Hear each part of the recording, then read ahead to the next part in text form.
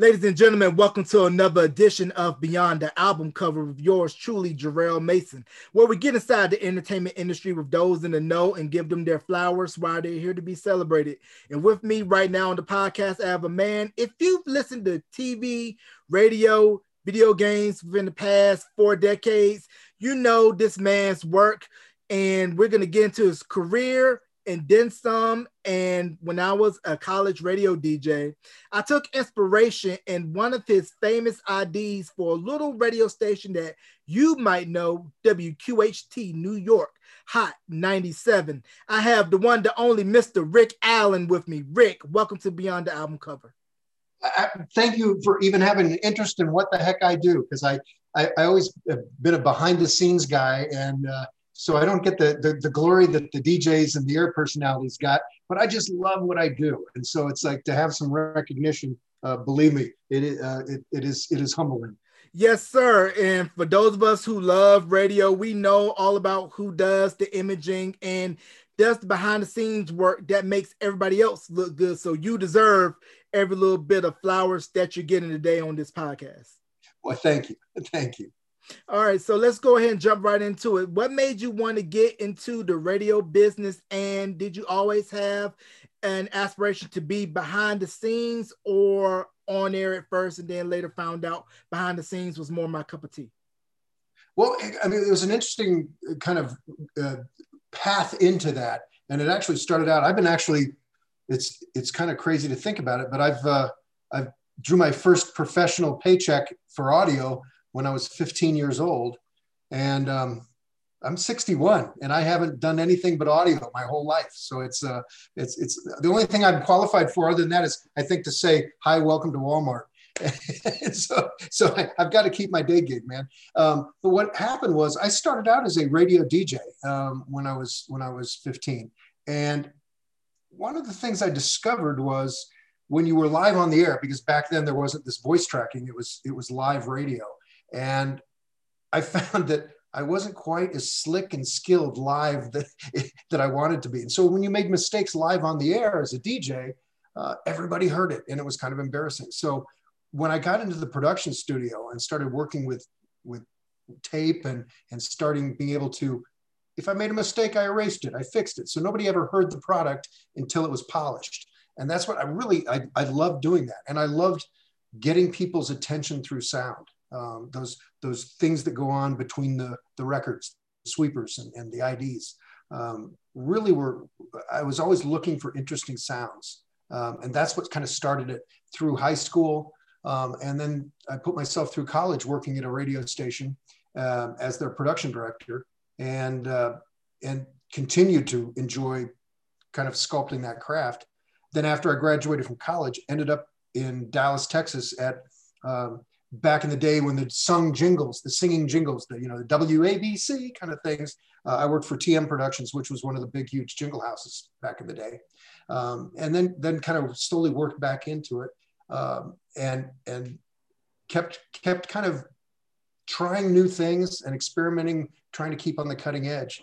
And that's where it kind of led me to New York City and Hot. Now you mentioned TM out of Dallas. Now, was Jam's a rival jingle house? Yes, but very friendly rivalry. It's kind of interesting. John Wolford owns Jam, and the singers that sang at Jam, they would sing in the afternoon at Jam, and they would sing in the morning at TM. It would be the same independent jingle singers. So the interesting thing is, that's why all those jingles sounded somewhat familiar and similar. It's because a lot of those were the same jingle singers on those packages. Wow, I never knew that, because I always thought that the companies had their own in-house singers. So how long would it take for the rival companies to knock out a jingle package, depending on how many affiliates you have signing up to use a particular package? That's what the concept back in the day for that was usually, and it's still this kind of same kind of concept, they would take a little bit of a loss on the custom package on creating it if they found a big station that would want to have something done. For instance, WABC in New York, WLS in Chicago, KISS FM in LA. Those kind of stations were big stations back then. So they would come in and want a custom package built from scratch. That would take because you'd have to get the rhythm section in. It would have to be written and approved to begin with. The rhythm section would come in, then the horn section, if there were violins or anything involved there, then the singers would come in and sing the final package. Where the companies like this tend to make their money was syndicating it, which is taking that package, those music beds, the music and the effects, and having the jingle singers come in, and all you'd have to do is just have the jingle singers sing the new call letters or the new radio station name. And they could do that for stations all across the country at a fairly reasonable rate because they only had to pay the singers at that point. Mm-hmm. Now, was it a separate rate if the DJs wanted their own customized jingles? Funny thing, the DJs in those days, really the radio station would usually pick up the tab on those. They would have the DJs custom sing their name, custom sang, and the station would pay for it. It wasn't until later when we got into the economic times where things got a little tight and the stations didn't want to pay for those kind of things that the local DJs would pay for their own jock shouts or their own sweepers and that sort of thing. That's fairly, well, I shouldn't say fairly new. It's probably been going on for 20 years, but that wasn't something that was going on back in the early 80s and late 80s.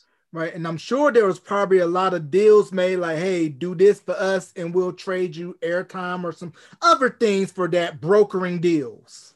Yes, absolutely. In fact, that's where my business really took off after Hot 97, which was I had a package out called Continuous Climax, which was an imaging. It was a pre-produced package that was always updated, that was for radio stations to use all across the country to make their products sound as best as they can. And that was actually the term is barter. And it was we ended up, the station would get it for free if they would agree to play a 1 minute advertisement every day that we could then turn around and sell to a national advertiser. So everybody it was a win-win for everybody.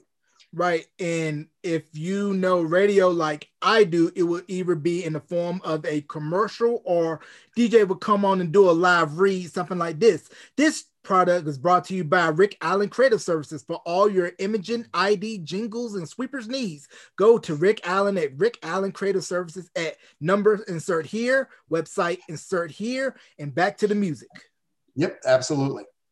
Right. Now, back in the 60s and the 70s, what I noticed in radio was that a lot of DJs, especially in the big union markets, didn't operate their own board. And you normally would have somebody behind the glass operating the board or the spin pots and the cart machines. Did you do any of that work before fully transition on the production side? No, because I came into the business right about the transition of that, and I didn't get to that still was the everyday kind of routine in the large markets because of the unions. In New York, Chicago, and LA, a lot of those DJs didn't run their own board. They had an engineer that would run it for them. But by the time I got into the business and made it to the larger markets, that was pretty much, for instance, at Hot 97, the DJs ran their own board. There wasn't any union engineer. Because when you're running a very tight radio show, think about how difficult it is for that timing. There was it was almost like a marriage between the engineer and the DJ, because he or she would have to, point their finger like, okay, hit that next button so the music starts here, or this jingle starts here, or that sort of thing. So there was to run that really exciting top 40, very tight production was not an easy thing to do with two people. And it's like people like Broadway Bill Lee. That guy ran such a tight board on his own that I think if I remember right, there were times where he ran it. It was in a union shop and he did not run his own board. But for the most part, his show just blossomed. I think was amazing when he was running his own board. Right. I definitely agree, because radio, for those of you that are uninitiated, it is a science to it, because you have to be tight with your board. You have to know your clock, know when to get in and out of your breaks, know your stop sets. And whatever you do, do not talk over the intro of a record. Be sure to hit that post. Absolutely. And then it wasn't computerized. I mean, these days you've got voice tracking, which the DJs record their banter, long before the music is ever played, before it's not live. But back when it was live, you had to, I remember some of the DJs at Hot would be interviewing a listener, getting a request, having them ask for a record or something, and they'd be preparing that tape for a playback. As that last song was fading out, they'd be getting everything ready and put their headphones on, and it was breathtaking how fast paced the environment was there. Yeah, because I was telling a lot of people, I probably wouldn't have had a steady hand to splice edit those reel to reels and on the editing block, because you really had to have the hands of steel and knew exactly where to mark with that grease pencil, because if you marked the wrong spot, there was no, oh, let me undo this edit. You were screwed if you edit the wrong thing on the splice tape. I mean, in the world of digital audio that we have now, it's like you hit a key and you undo it and you can start over again. There it was, you would physically splice the tape together. If you wanted to put it back together, you had to take it apart, put it back together. And I think I'll show you, I don't know if you'd be able to see it, but there's a little bit of my finger missing right about there. That's from a razor blade when I was cutting tape with a razor blade and just sliced through my finger. And only did that once. That was a lesson learned. But man. But it got to the point where when it came to analog tape, which was the way we recorded things, and you'd have to physically splice things, I'd be able to carry on a conversation with you while moving the reel to reel around and listening with the back of my mind, hearing something and mark it. And I could do I could edit through an entire piece without ever really having to closely pay attention. It was almost second nature, which was fun. Yeah, and the crazy thing about those early days in radio with the technology not being there, a lot of the mix show DJs, they would do their shows on reel to reels and they would bring it into the studio, load it up and play it. But just the creativity they really had to do, where you had all of these splice tape edits all in the reel to reel, and then to really just be creative because you had to make do with what you had. With the mixers, the mix DJs and the people that do special edits at Hot was amazing, because back in the days of analog tape, literally, because I don't know if your viewers and listeners kind of remember the analog days, but they're little pieces of white or blue tape that you would use to splice two pieces of analog tape together. It was like Scotch tape. And there were times when the guys would bring in a new edit for a hot mix, and you'd put it on the tape machine and it would go by, and there were just, they do 16 notes edits or even more. And the edits were this big, and it would just be like edit. And it was just amazing to visually watch that go by on the tape machine. You wouldn't hear it because the edits were so good, but it was just amazing, the talent that those guys had. And before FM really took hold for music, AM was the dominant dial in which music was on. And a lot of AM stations, a lot of them were daytime stations where they'll be on during the day. And then when it came sundown, power down at night to protect your big stations in other markets. And that's why you had stations like WLS, WABC out of New York had a national reach, because when those smaller stations signed off, when it was sundown, it expanded their demo and their listening audience. It also influenced, it almost became a style nationally, because it influenced what everybody else listened to. I mean, growing up, I listened to WLS at night. I grew up in Indianapolis, Indiana. I grew up in the Midwest. And I grew up listening to WLS all the time because it was the big 50,000 watt AM station. And I listened to WABC. You could pick up all those stations.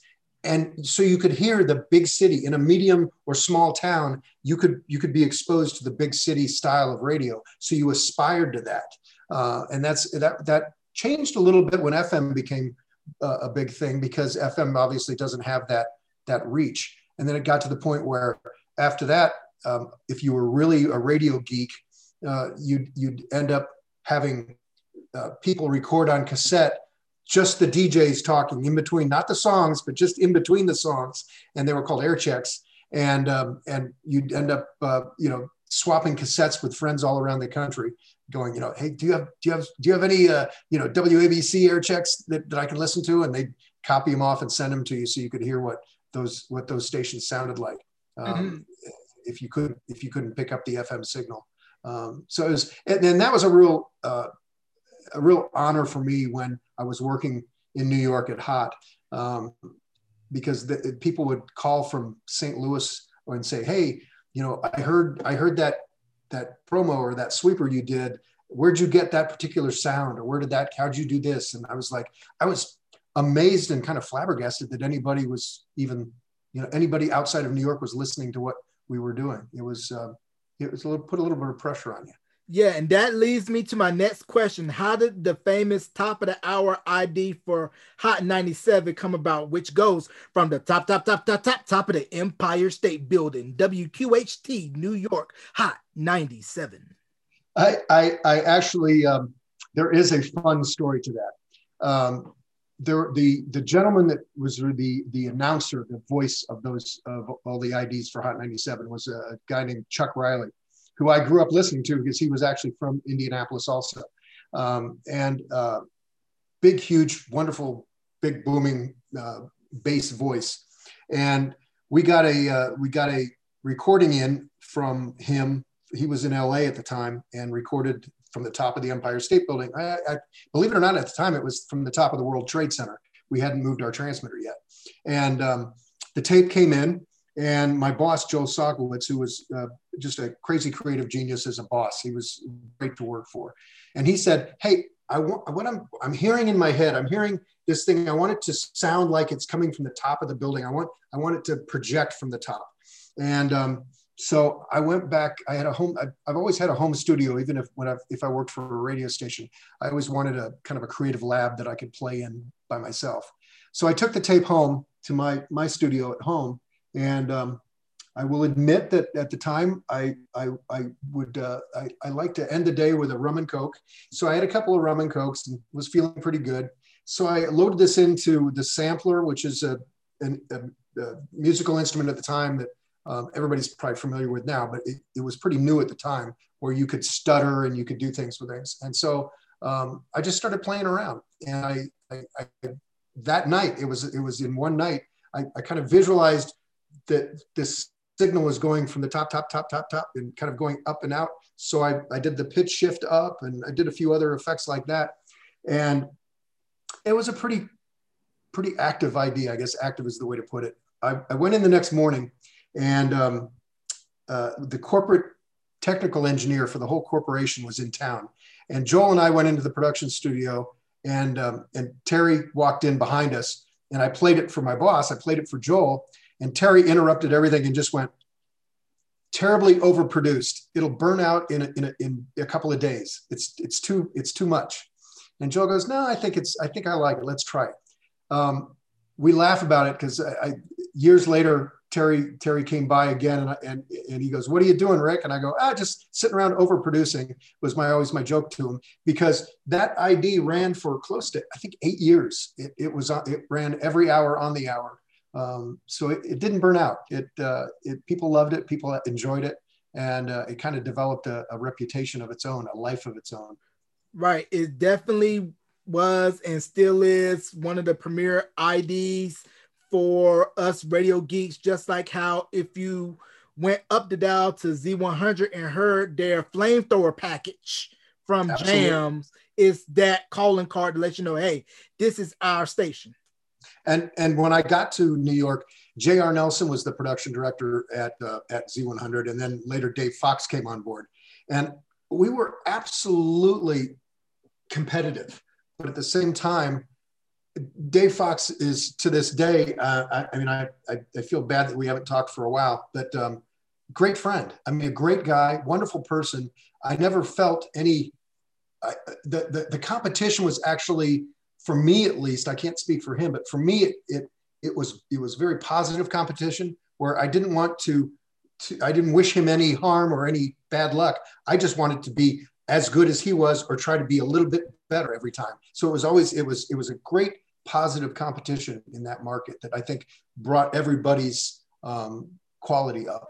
Yeah, because the radio at that time in the Big Apple was serious. You had Hot 97, you had Z100, you had WPLJ, you had 107.5 WBLS, and at the time 98.7 KISS, and they were all battling for that top spot in New York. Yeah. And I mean, yeah, every listener was important. It was a time when, I think you kind of pointed it out. If you grew up in that time listening to one of those stations in New York, you really felt loyalty to those stations. It wasn't as if you were like, I don't care what I'm listening to, I'll just dial around.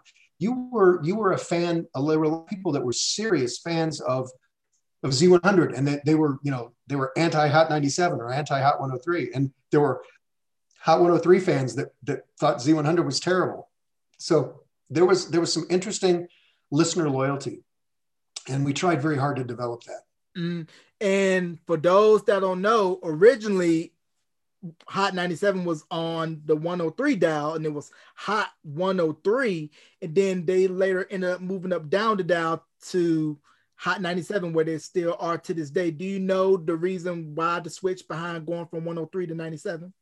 Yep. At least this is, as I remember it, my memory is, I don't know about how good my memory is, but what it was Hot 103 was owned by a company called Emmis Broadcasting.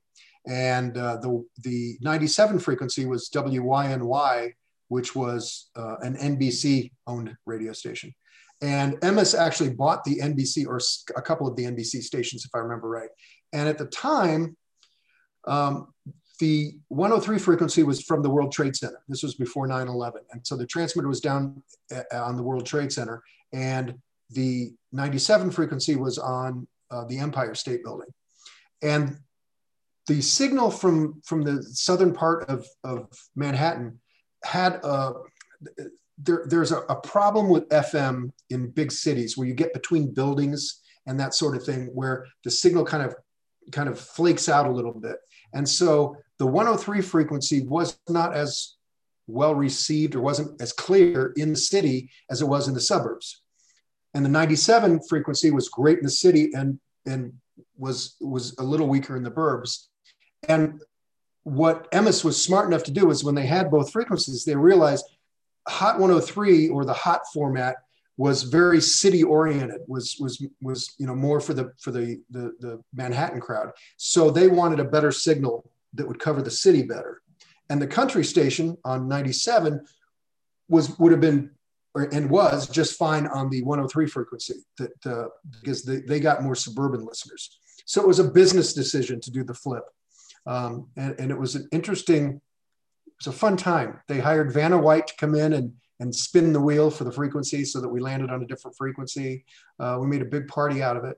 But for me, it was kind of interesting. It was a lot of work specifically for me, because every single produced sweeper and imaging piece that I had done for 103 had to be redone and changed to Hot 97, from 103, Hot 103 to Hot 97. So there was a lot of late nights before that switch for me in the studio. Burning the midnight oil.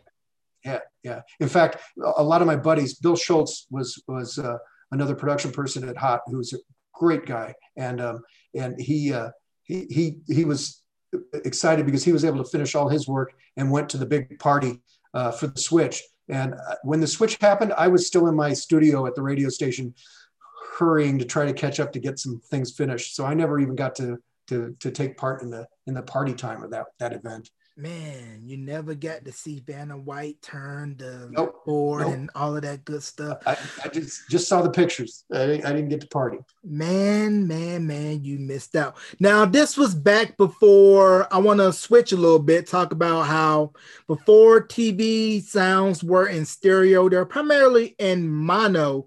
And I noticed that a lot of the local radio stations, and especially MTV in its early years, once everything became more stereo, they were used to do FM stereo hookups. Can you explain how that worked? Well, I mean, we were, one of the things that I really enjoyed about Hot was we did a lot of what they used to call remotes. They still call them remotes, but it was, we would go to different clubs and broadcast live from the clubs and that sort of thing. And we would do promotions with MTV on other things. So there was a lot of interaction between the different facilities or different ways to get the word out there. There was a lot of kind of cooperation between things like MTV or different TV stations. That was fun. It really was. So, and I, I think when we produce things, I didn't really, at least personally, I didn't really ever think about the fact that a lot of their material was in mono. I would kind of produce it in as much fun and excitement in stereo as I could, because stereo added that excitement. The one thing you did have to be careful about, and it's something from a technical standpoint that a lot of people don't really realize, is the FM signal. When you're listening in a car, or you're listening on, you're not streaming it if you're listening to it through a terrestrial transmission. As the signal gets weaker, it actually blends the channels more towards mono. You'd get less left and right. So you blend in towards mono. And as an audio engineer, one of the things that I make sure I teach the students that I have in my classes for audio is you need to listen to that signal in mono for what they call a phase, to make sure it's phase compatible. Because what happens is, if you have two wavelengths of sound that are just slightly different from each other, but the same sound mixed to mono, they can cancel each other out. And so you can have this beautiful, beautiful stereo spread in stereo headphones. But if all of a sudden somebody changes it to mono, it almost goes away. So one of the things that from a technical standpoint, as a producer back in those days, one of the things I was very aware of was making sure my production would sound as good in mono as it did in stereo, because oftentimes it would get blended. Now, is there a difference in terms of sound? Let's say if you're listening to a radio station on FM and then you have one that's an AM stereo. AM stereo for me in my career never really affected me, because I never worked for an AM stereo station. It never took off very much. And I don't know. Did you ever have a car or anything that had AM stereo in it? No, by the time I came of age to remember radio, AM stereo and AM was pretty much talk, sports. Yeah, it was talk radio, so it was all mono. Yeah, that was a last attempt. The AM stereo was kind of a last attempt to keep AM playing music, and it didn't carry enough. FM was just too clean and a better signal, a better sound. So people kind of abandoned the AM for music. So that's pretty much why a lot of the music formats went from AM to FM, because the sound quality on FM was a lot better, because at that time, before everybody switched over to FM, FM was pretty much for experimental music, AOR, deep cuts. Yeah, absolutely. And I mean, in fact, before even they got to experimental music, a lot of it was the beautiful music, just the elevator music, the music you'd hear, with violins and that kind of thing. There weren't many FM radios out there in the very beginning. AM was the thing. And it wasn't until some of these alternative stations, not alternative, but album stations and the freeform stations started really taking off and going after a younger audience, that the FM radios started to sell. Yeah, because I believe before Z100 came on the air, it was originally a beautiful music format before they flipped the top 40. Yeah, and I think two formats before Hot 97, if I remember right, WAPP was album, but before that, I think it was a beautiful music station on the 103 frequency too. Mm-hmm. Now, being from the Hoosier state, are you familiar with WOWO? Absolutely, that's another 500. Or a 50,000 watt blowtorch. But which was funny, because that was in Fort Wayne, which was not exactly a large city, but that radio station blanketed the entire Midwest with its signal. Yeah, legendary station for their lineup from the fire escape from the Big Red Barn, or infamously, they set off the EBS tests back in, I believe it was the early 70s. Somebody had submitted the wrong message for the EBS test, emergency broadcast system, and everybody went into panic. And everybody thought, it's the end of the world. Yeah. Yeah. So it in fact, it was a sad day when things started changing with the regulations and things, because I remember when I heard that I think Westinghouse owned WOWO. Yeah, Group and W. They were selling it, and then somebody decided that they would take some money and accept the fact that they'd go to a lower signal at night or something like that. So they weren't the 50,000 watts anymore. So it was kind of sad. Yeah. Now the funny thing about radio stations is that depending on where you are, your signal could be blasting from, let's say, a market that's 30, 40 miles out. Because I had a chance to interview Cy Young, who was a personality at WQOK K97.5 in Raleigh, North Carolina. He was telling me that when K97 first came on the air, they were coming in so strong that you could hear them in Greensboro, Winston-Salem, and that's a totally different market through that station's monitors. Yeah. I mean, it's like, well, if you want to have some fun sometime, do some research and ask some people, interview some people about WLW in Cincinnati. It was one of the few stations, the only station. It was licensed during World War II. They built a 500,000 watt transmitter. Not 50,000. That was their regular signal, but they were licensed to go in emergency up to 500,000 watts because it was during the wartime. And when they tested that, because you have to understand the difference between AM, which is amplitude modulation, and FM, which is frequency modulation, the two different sciences of broadcast. But the amplitude modulation can actually resonate things.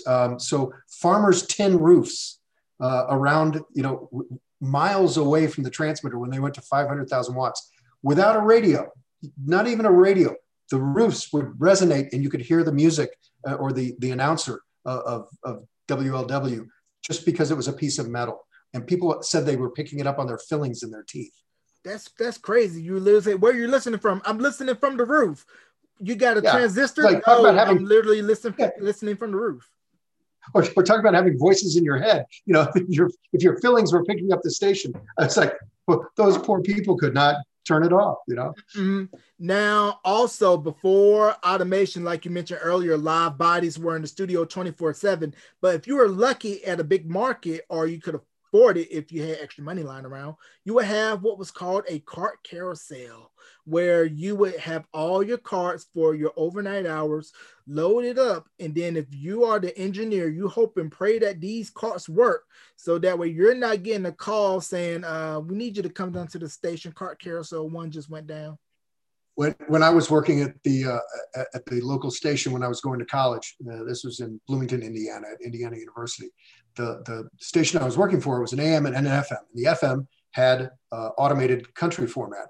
And I was live many times. I did the overnight shift on the AM.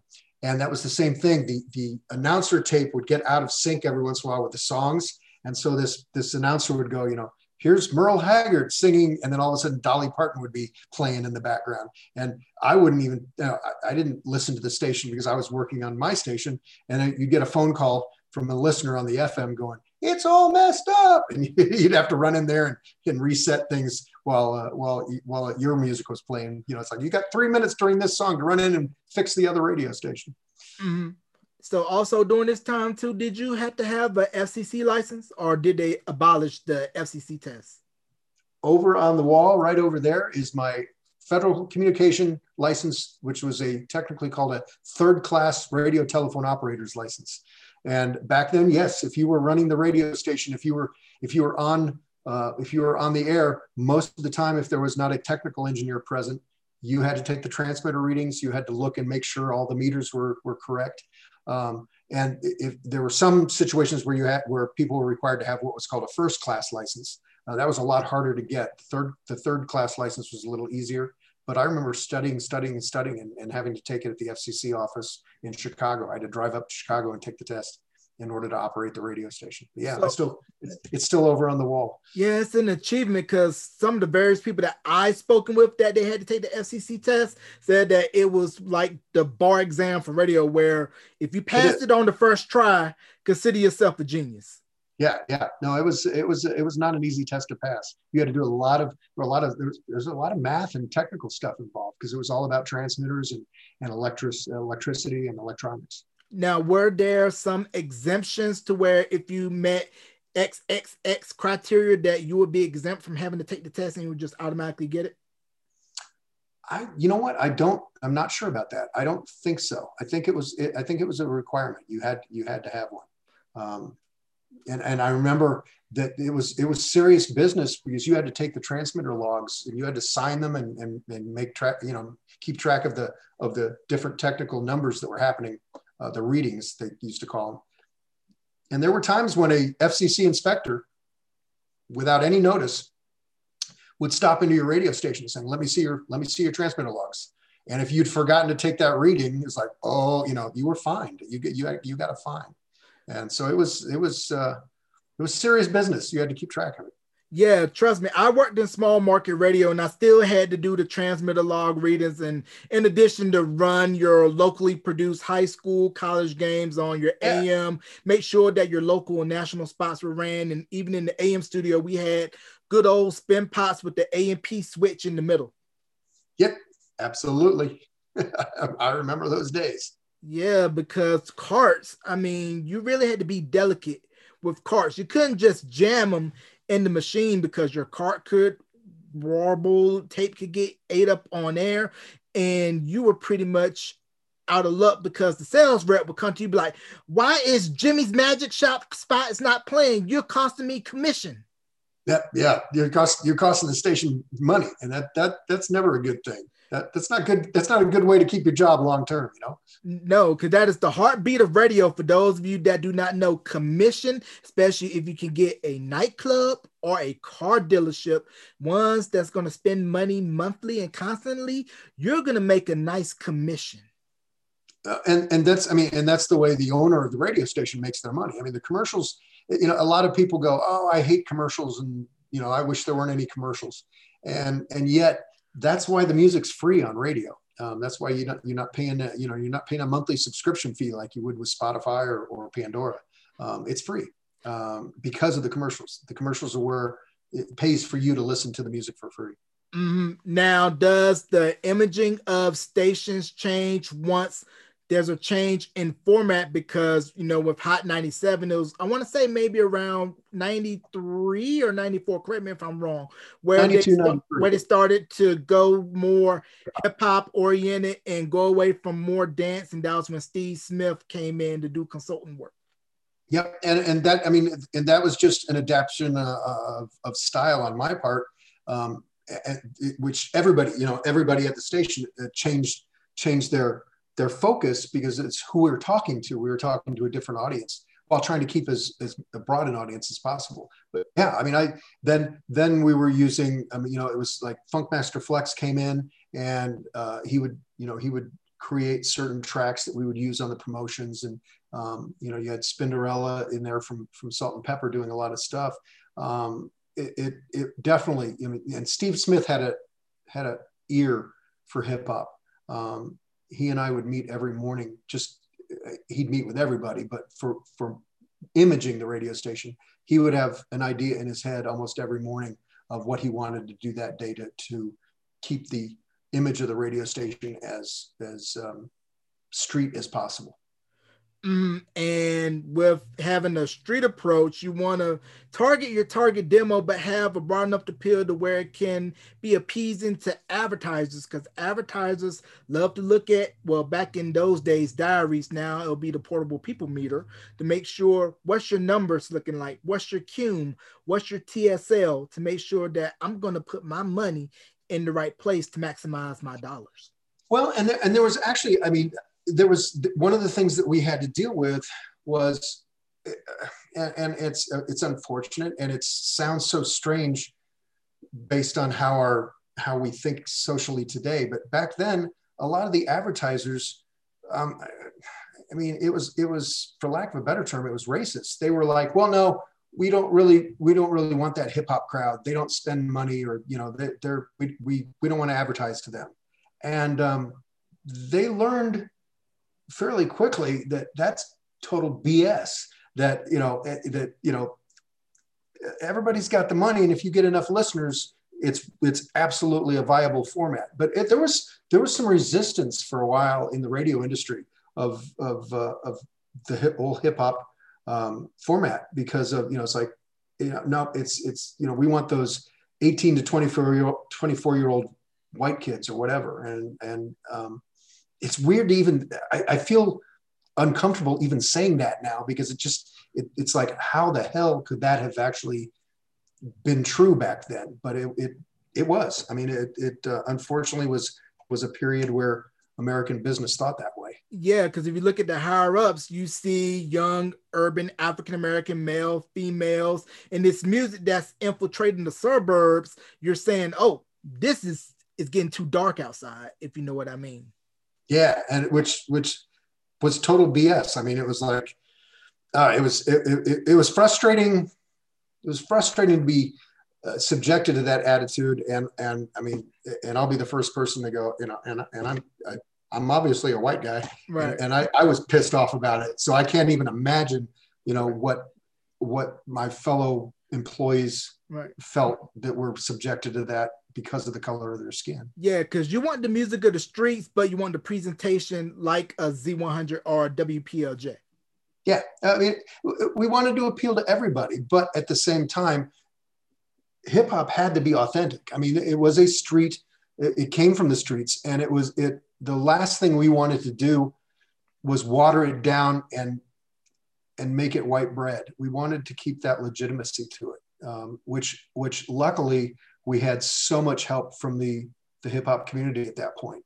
That we were really supported by the artists and the community, and that kind of taught us and gave us a guidance in what we wanted to do. And Steve Smith was good at that. Steve read the room very, very well. Right, because if you take a look at back before hip hop became mainstream, a lot of AM radio stations were playing underground hip hop, R&B, like out in California, 1580 K-Day, or in Tucson, Arizona, Power 1490, which was dance, hybrid oriented. And it was where a lot of these companies said, we want to try this, but we're going to err on the side of caution because, like we said, it was some veil coded language of let's not dip our toe all the way in the water, so to speak. But that's one of the things where I have a lot of respect for MS Broadcasting. And their corporate program director at the time was Rick Cummings. And Rick he wouldn't put up with that kind of thought. And he put Power 106 on the air in LA as a hip hop radio station, and evolved it from the dance to the hip hop, and then he helped the transition in New York from the dance format to hip hop, and he was a trailblazer. I mean, he was colorblind, which I thought was really an awesome. He is an awesome human being. He's a really cool dude. Now, how are you able to transition your ear for sound and audio on the recording side, like when you're mixing and mastering, and notice like, hey, you may need to turn the EQ down and this on in order to have your record sound perfectly clear?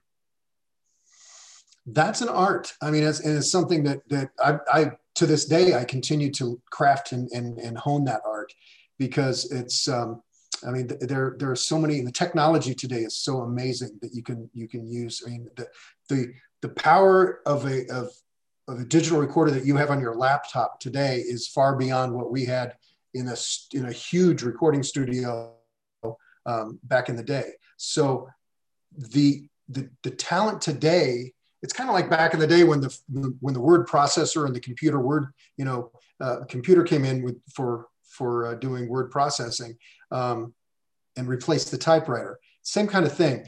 Just because you can do it faster and more creatively and better on a word processor than you could on a typewriter doesn't make you a better writer. And it's the same thing with musicians. Just because we have this incredible new technology doesn't make you a better musician or a better recording engineer. And so there is still an art and a craft to it that I continue to want to learn. And one of the cool things is I'm privileged enough. I'm an instructor. I besides running my own sound design company, I'm an instructor at a place called the Conservatory of Recording Arts and Sciences. And I get to work with really talented students who really want to learn the music business as far as music engineering and recording. And it's awesome to watch some of these people go from when they come into the school to what they learn and how they can craft a song and, take a kick drum and mix it with a bass, a bass synth line, and then add some guitar in there or some beats, whatever, and create a great piece of music. They have access to several huge recording studios at the school, but they also have their laptops, and they can do things on their laptops that are absolutely hit quality. Right. And so it's crafting. It really is. You're right. And how big of a game changer for the music industry was when MIDI came out? Personally, it changed my life because as far as being a musician, I was a trumpet player, and a trumpet player only plays one note at a time. So, you don't play the chord, you just play one note of the chord as a trumpet player because the other trumpet plays the other note, that kind of thing. So I never really learned composition, and I wasn't really that good at percussion. I didn't have much rhythm. When MIDI came out, it was the first time that you were able to record a drum loop and then go, no, I'm going to move that snare drum just a little bit here, and go back, and you could adjust things, or what they used to call step recording. You could go in and say, I want the kick on 1, 2, 3, and 4, and I want the snare on 2 and 4, whatever. And you could do that. So for me, that was the first time I was able to take the sounds that I heard in my head, the rhythms that I heard in my head, and I could create them finally. It was such a wonderful outlet for me. And so when MIDI came around, I jumped on that bandwagon incredibly quickly because it was just really fun. In fact, I've got one of my Roland MIDI recorders still in a case back in the studio back there that hasn't seen the light of day for probably 25 years. But that's what I started. I started on these MIDI recorders that were huge boxes, that kind of thing. Yeah, but one instrument that really changed the game was the Moog synthesizer. Now, if you go to my neck of the woods, North Carolina, in Asheville, there's a museum dedicated to Mr. Moog, where the synthesizer. That is the museum, the Moogseum in Asheville. In fact, they're really active in helping schools with music programs and things like that. I have no idea if you knew this or not, but I'm actually on the board of advisors of the Bob Moog Foundation. Mm-hmm. That's something I'm very passionate about. And I don't know if you can see over my shoulder, but right above my finger right there, that box right there, mm-hmm. that is a Moog modular synthesizer from the early days. Wow. That's one of the original Moog synthesizers. And the synthesizer was one of the things that got me incredibly involved in this business because it could make sounds that got your attention. Remember, I said earlier how I loved looking for sounds that got the listener's attention without interfering with the flow of the radio station. And synthesizers back then were the one thing that, it was a new sound. It was incredibly fun to do. And so that was something that I was really excited to get involved in. Right.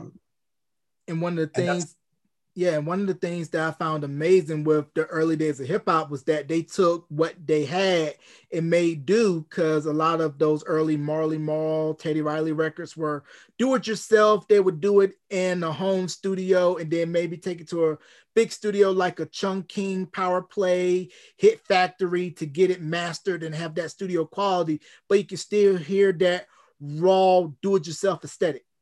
Or they would record everything in MIDI, and they would bring their synthesizers and their MIDI tracks to that studio, that big, expensive studio. But they would do all the MIDI work and do all the composition and do all the preparation at home, and then bring it in there. Yeah, it opened up the music industry to so many people that would not have had the economic means to hire a big, expensive hourly rate studio. Yeah, because prior to machines taking over, a lot of studios would have in-house musicians, or you would have somebody freelance say, hey, so-and-so is having a session down at blah, blah, blah, go play horns for them. But it seemed like when America was taking on the machines, like at the start of the late 70s, early 80s with disco, Europe was already on it before it caught on over here in the States.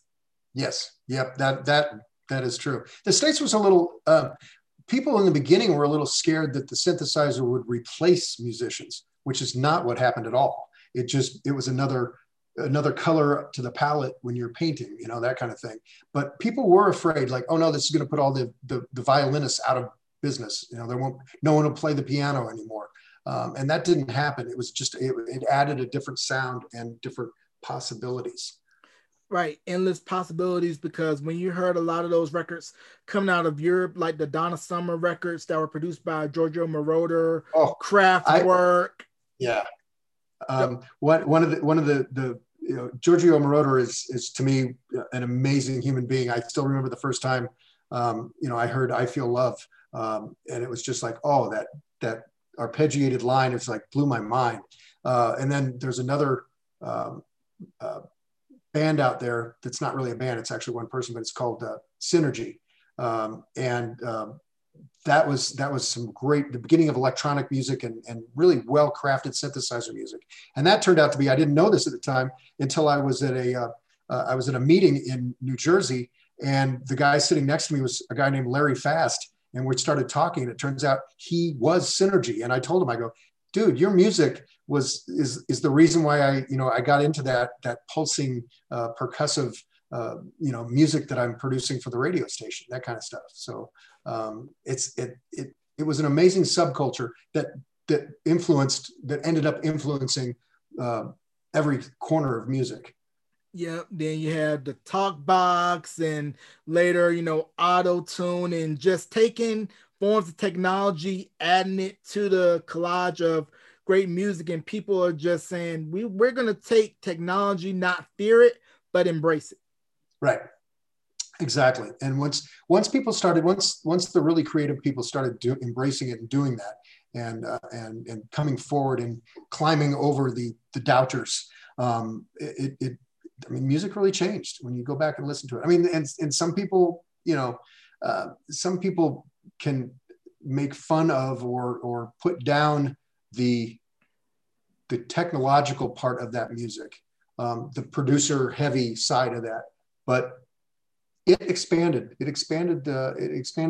what we listened to quite a bit. Mm-hmm. I still have some metalhead friends, that are rock and rollers that say, "Oh man, it's not this kind of stuff you're into ruined music." It's like, no, it didn't. No. I think it only enhances. So, in your opinion, good or bad, the Telecom Act of '96, how did that change radio and the landscape of broadcasting? Good or bad? Broke my heart. I've accepted it. It is what it is. You can't fight it. You can't swim upstream forever.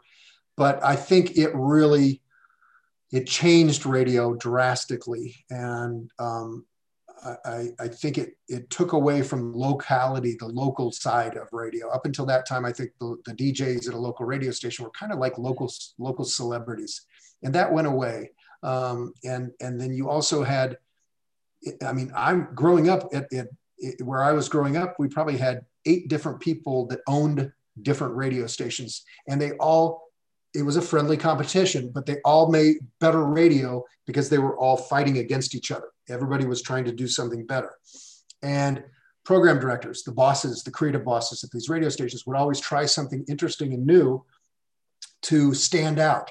And I think when we got into this big corporate radio environment for a while, I think it's changing, and I think it will continue to change.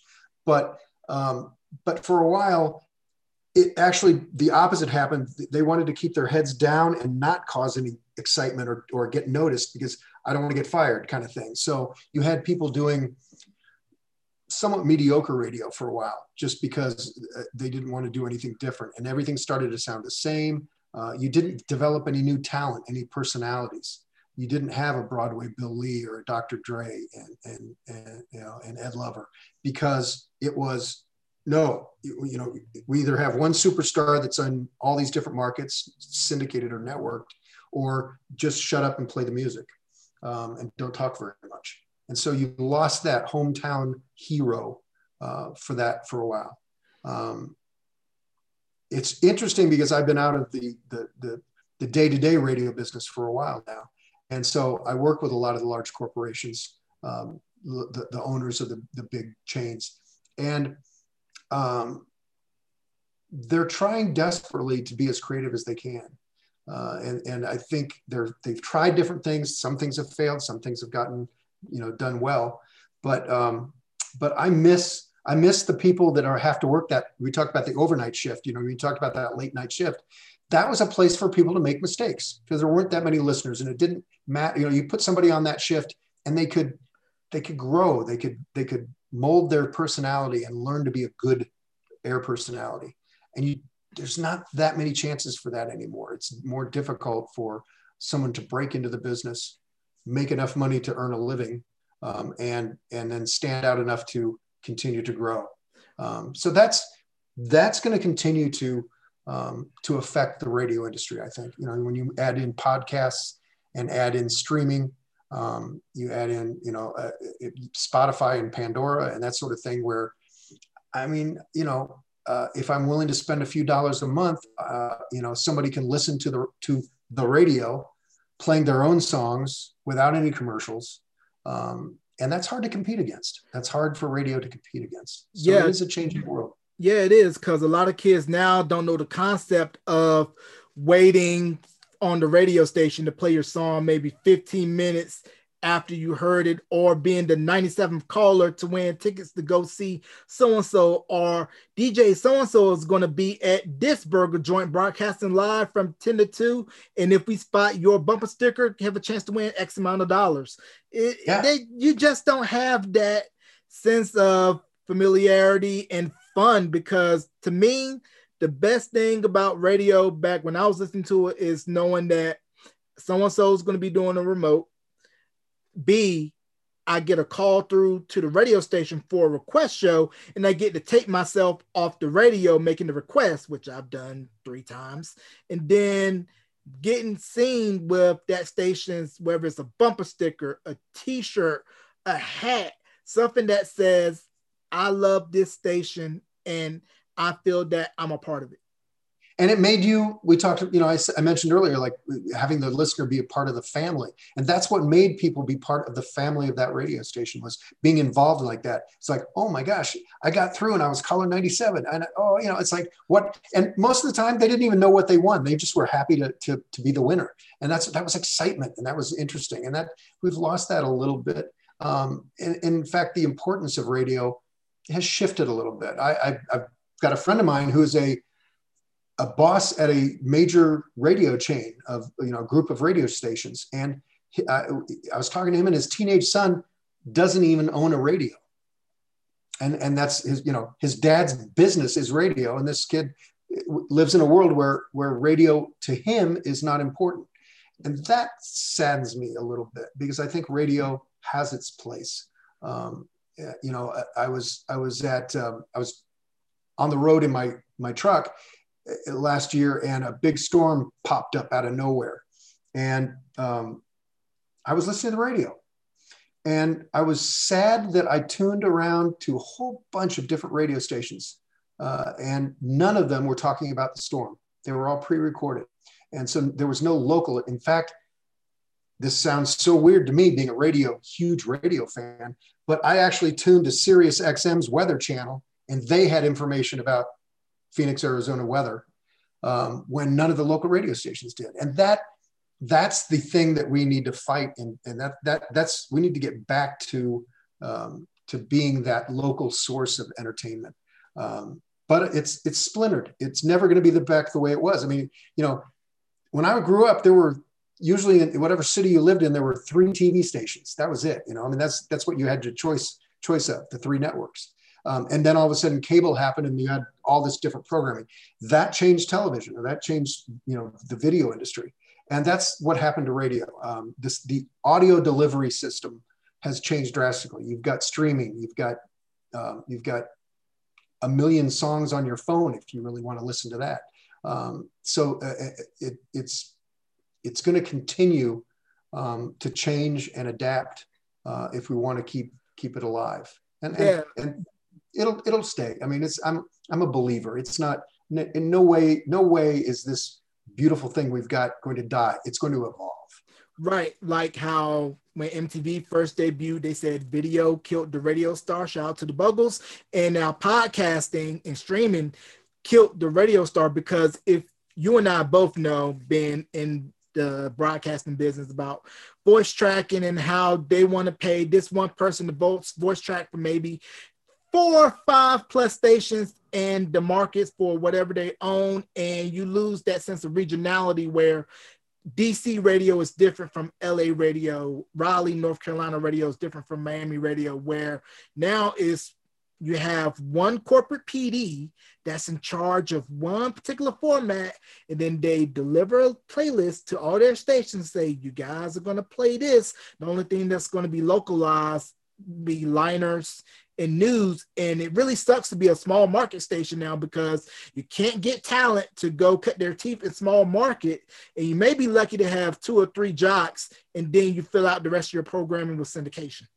Yeah, but that's not, that's changes. I mean, it's the smarter large companies are adapting and understanding that they need to develop local talent or develop talent somehow, and then there's still, thank goodness, there's still some of the mom and pop owners out there that are running live radio stations, that are doing live and local, and it pays off. It really does.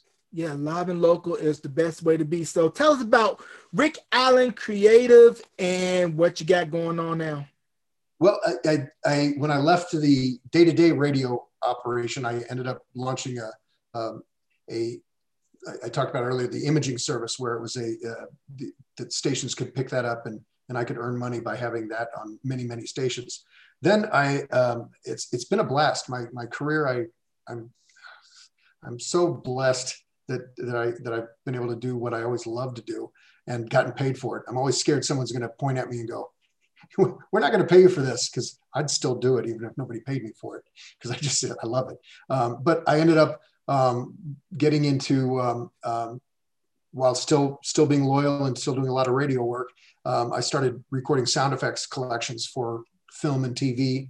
And then I got into doing some sound work for games and that sort of thing, and can expand that side of my revenue stream. My business is basically trying to get sounds put on network TV shows and movies and things like that. And it's that continues to be a lot of fun. It really is. It's when you get told that one of your little sounds is going to be, in a show in Europe or Australia or New Zealand, it's like, oh, cool. That's a thrill. So I still do audio. I will always do audio. But now I'm going out and recording huge explosions out in the desert and recording sound effects of gunfire and glass breaking and that sort of thing, and putting those collections together, making it available for other sound editors to use in their video production. Fun. Now, one more thing before we wrap. We talked about the home studio. Now, I want to know, in the beginning of the home studio, did you have all your equipment right there, or did you have to add piece by piece?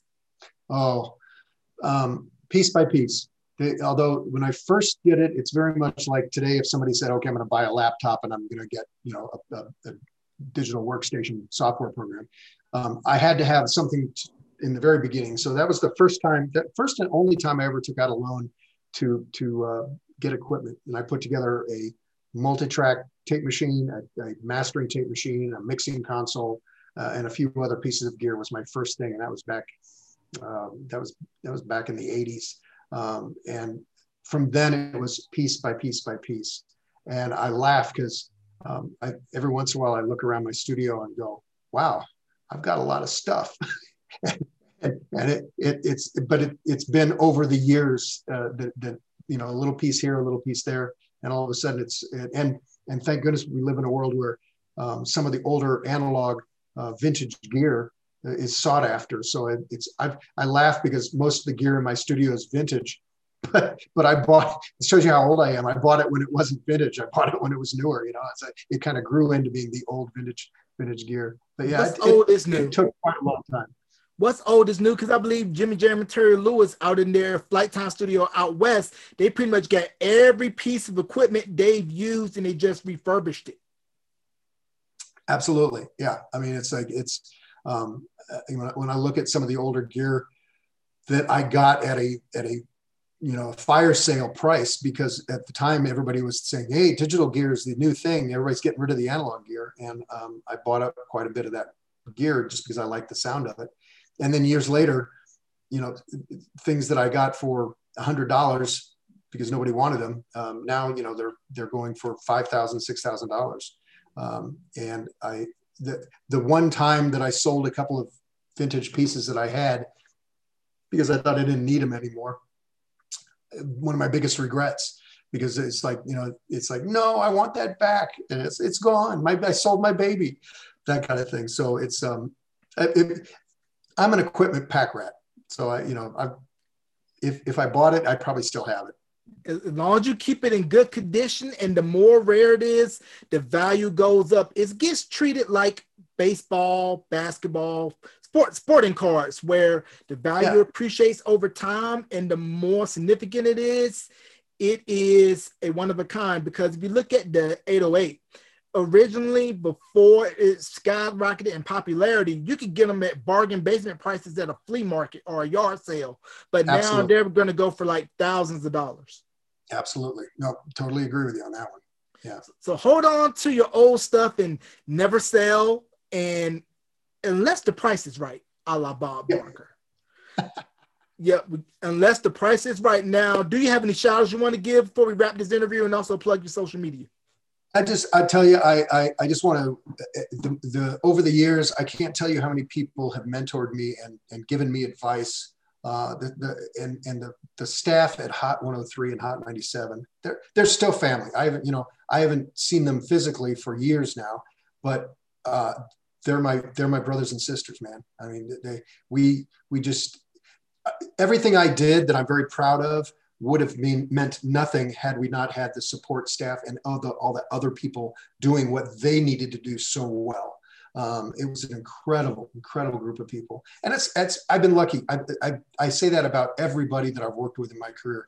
I really haven't worked with anybody that I wouldn't want to work with again. I've had the wonderful chance to work with some great people. And I feel very, very lucky about that. And I've been able to build my business doing what I love to do. And if anybody cares, they want to check it out. It's rickallencreative.com is my website. And that's also my Instagram and my Facebook and my YouTube channel is all, Rick Allen Creative, one word at the end of all that stuff. So check it out. It's kind of fun to see what this crazy old man is doing these days to stay young. I'm still trying to stay relevant, and hopefully I am. Having fun, and I'm gonna be having fun till I go out, man. Hey, if you gotta go out with a bang. Check them out on all those platforms. You can catch this interview on audio and video platforms, available on Anchor, Apple, Spotify, Stitcher, TuneIn, Verbal, wherever you stream your podcast, and on my YouTube channel, youtube.com/Beyond the Album Cover. Like, subscribe, follow, tell a friend. Ladies and gentlemen, the Imaging Extraordinaire. If you've listened to games, radio, TV for the past 4 decades, you know the man. He's primarily behind the scenes, but today on Beyond the Album Cover, he's in front of the camera. So enjoy this. Ladies and gentlemen, Mr. Rick Allen. Mr. Allen, thank you so very much for coming on to the podcast, sir. Thank you, sir. I appreciate you having me, man. Not a problem.